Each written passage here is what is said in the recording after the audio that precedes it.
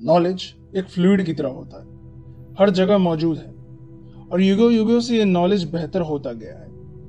Knowledge युद्ध करा सकता है, नॉलेज शांति दिला सकता है, पर सही नॉलेज क्या है? नॉलेज जो अनुभव से मिले, नॉलेज जो कर्मों से मिले, पर सही या गलत तो परिणाम से पता चलता है।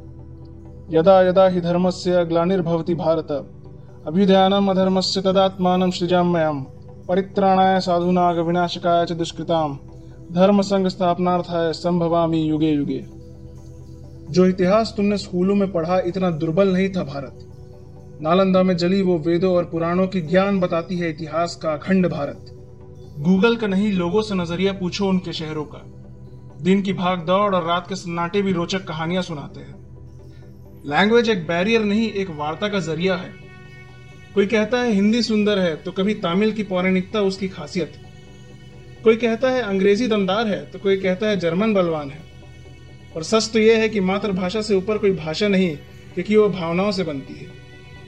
इंजीनियरिंग या मेडिकल की यात्रा कोई भी शुरू कर सकता है, पर हर कोई खत्म नहीं कर सकता। कॉमर्स का जगत वो नहीं जो यूट्यूब के वीडियो में आते हैं। ह्यूमैनिटीज का स्कोप सिर्फ उसे लेने वाले ही सही से बताते हैं।